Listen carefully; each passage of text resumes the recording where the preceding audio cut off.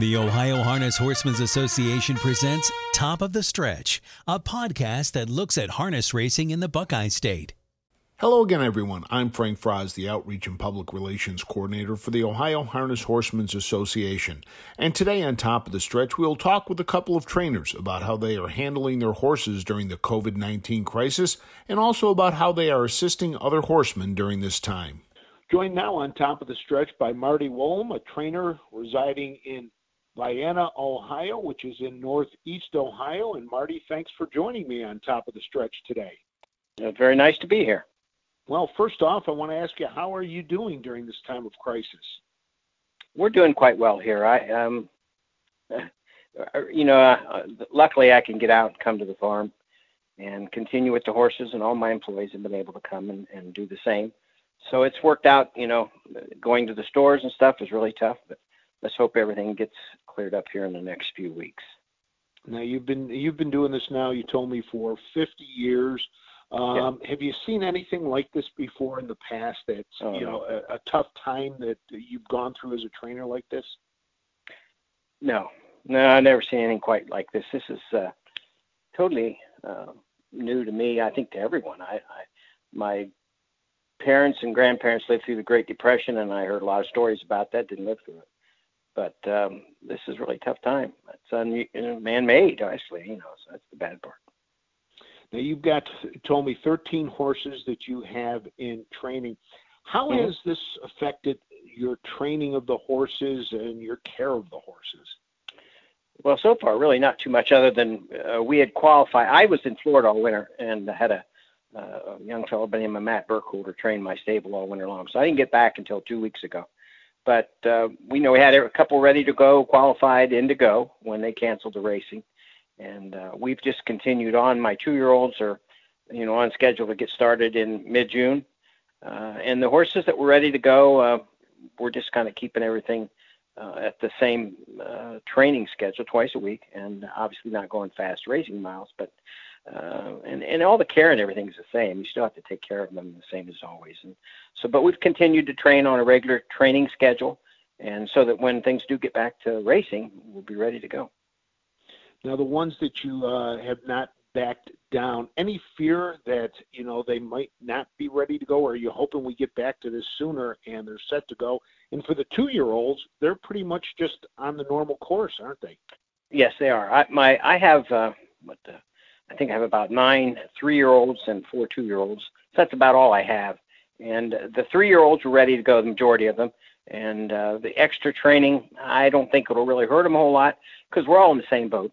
And I just hope that maybe it'll extend our season a little longer. Maybe we'll have them more ready when we start, so we might not cause any injuries to them. That we, being they're prepared, ready to go when time comes. So I'll look at the bright side of that. How about the 2-year-olds and being on the same time frame? Any of them standing out to you right now? Well, I only have 4, but yeah, I have a couple of pretty nice. I'm a fan of Full Count. I train Full Count, so I have some babies by him, and 2 of those are looking really nice. And then I have a one pacing filly that so far looks great. But they all look good till they get to racing. But yeah, my hopes are high on those 2 out of the 4, so that we'll hope they do well. Well, good. Well, one of the things, we talked about that you've done is you're trying to help other horsemen that might be struggling during this time. Tell me a little bit about what you've done to help some other guys out.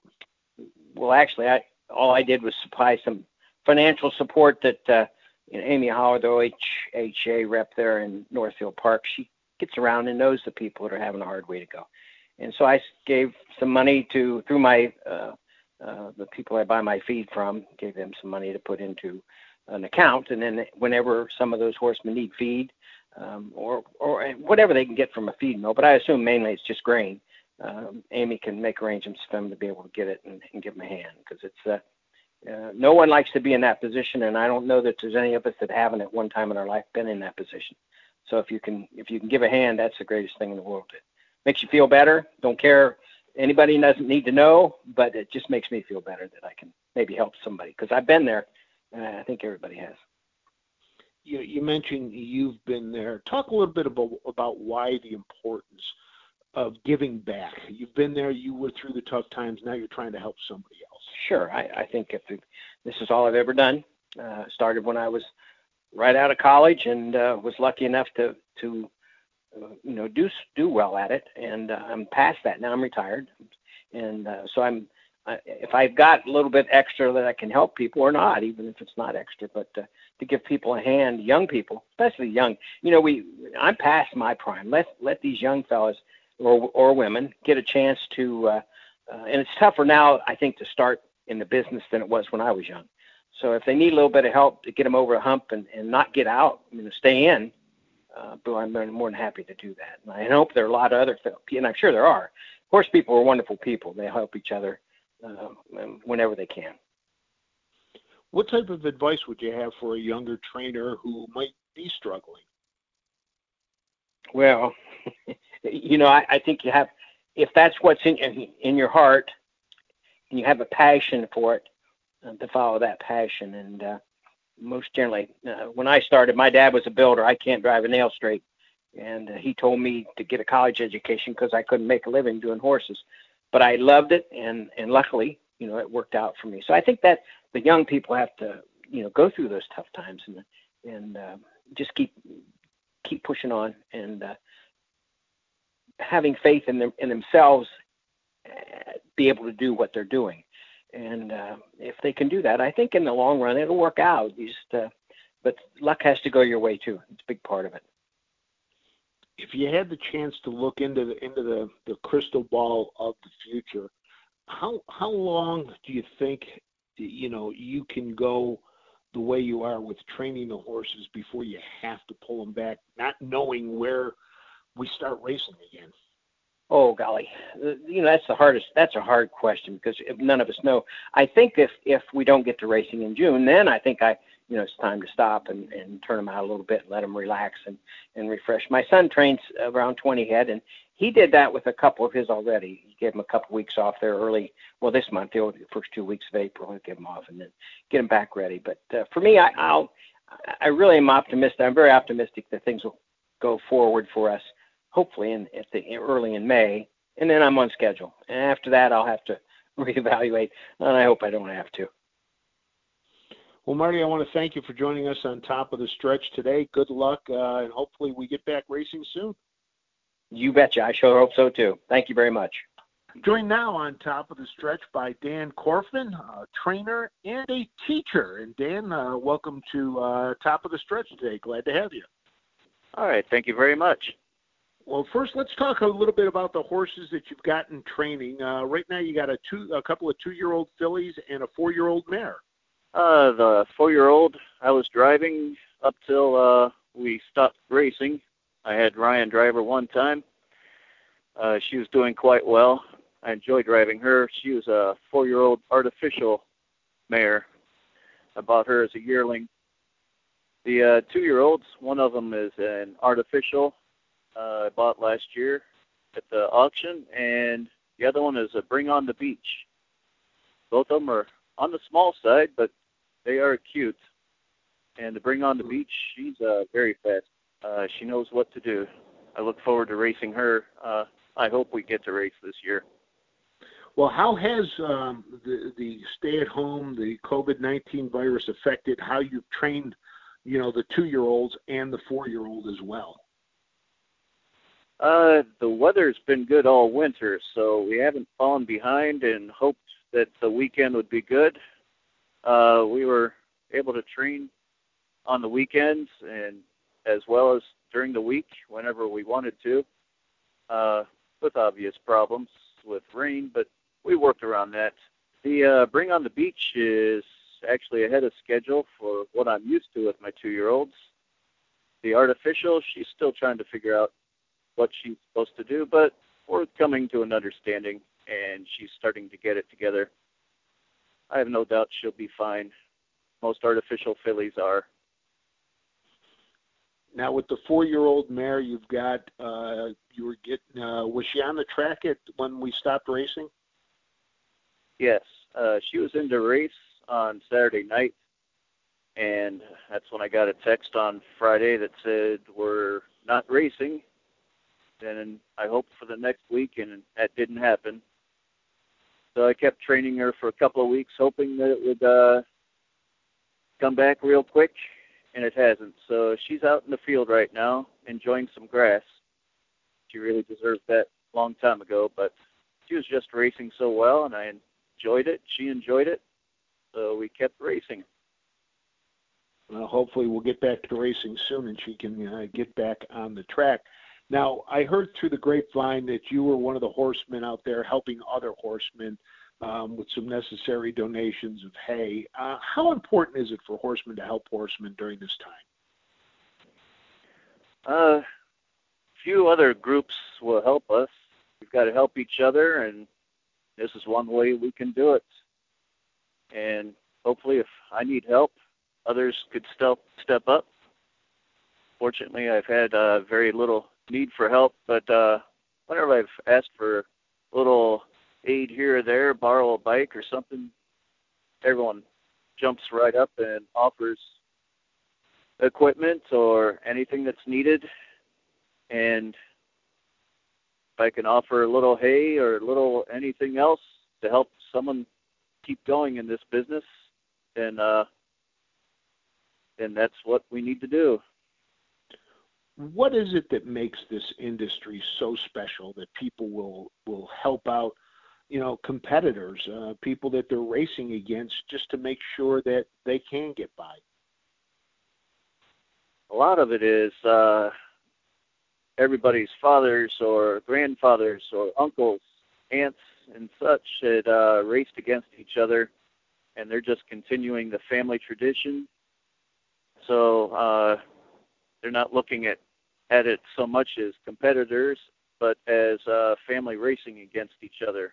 We've known each other for a long, long time, and would really be saddened if we lose some of the competitors just because of not able to race. Now, your other love besides horses is teaching. You've been doing it for 31 years. You're the instrumental music director for grades 5 through 12 in the Gibsonburg schools. What kind of challenges are you going through right now trying to teach remotely? A lot of the other teachers that can run off copies and send out homework. I'm not as computer literate as some of the other folks in the world and can't really run a rehearsal via Zoom or Google Meet. And I don't think there's a way to really run a rehearsal. You can run a performance. You can record something like that. I could have individual lessons, but it's face-to-face when it comes to an instrumental ensemble, a large band. You need everybody together for that. And there's just no substitute for everyone being together and listening and working together. How are the kids in your school district adapting? The other classes, they're doing all right. Most students are all doing their homework, passing it in. We had homework turned in and passed out again today and yesterday, and endless stream of parents and students driving in, collecting homework, passing homework back in. A lot of people, they're taking this seriously. They're really working to keep education going. They're serious about this. Do you find yourself trying to work harder to figure out ways to engage the students if you can't be face-to-face with them? Yeah, and at times I'm at a loss. About all I can do is ask them to fill out practice logs and hope that they're honest, because I tell them someday we're going to get back together, and those that have been practicing, you'll fit right in. You'll be able to go right with us. Others, you're going to be really tired very fast. You're going to be struggling, remembering how to play. It will show up just as quickly. So the onus is on them to practice and be ready for when we actually do get together. I'm sure they're all looking forward to it as well. Do you think we're going to be back in school, or do you think the year is done for most of the districts in Ohio? I hate to be a gloomy Gus, but I don't think we'll get back before the end of the school year. But I don't want my word to be taken as gospel. Well, what advice would you have for the parents out there and the school kids to keep them focused? Just set aside the time. Make sure that you keep working at it. Don't let it slide for more than a day or so. Surely you can have a day off, but get back into it. Keep it structured, just like every 5 days you're at school. Be teaching then. But look for other ways. Go out and into nature and find things in nature to study, insects, anything else in nature. For my kids, I'd say grab an instrument, step outside, hope the neighbors don't complain, and I've rarely heard it complain except for the person with the crash cymbals. Just practice and play anything that comes to mind. Enjoy it. Hopefully you'll be back in the classroom soon, and hopefully your 2-year-olds and your 4-year-old are going to be back on the track soon. Dan, I want to thank you for joining us today on Top of the Stretch. My pleasure. Thank you very much.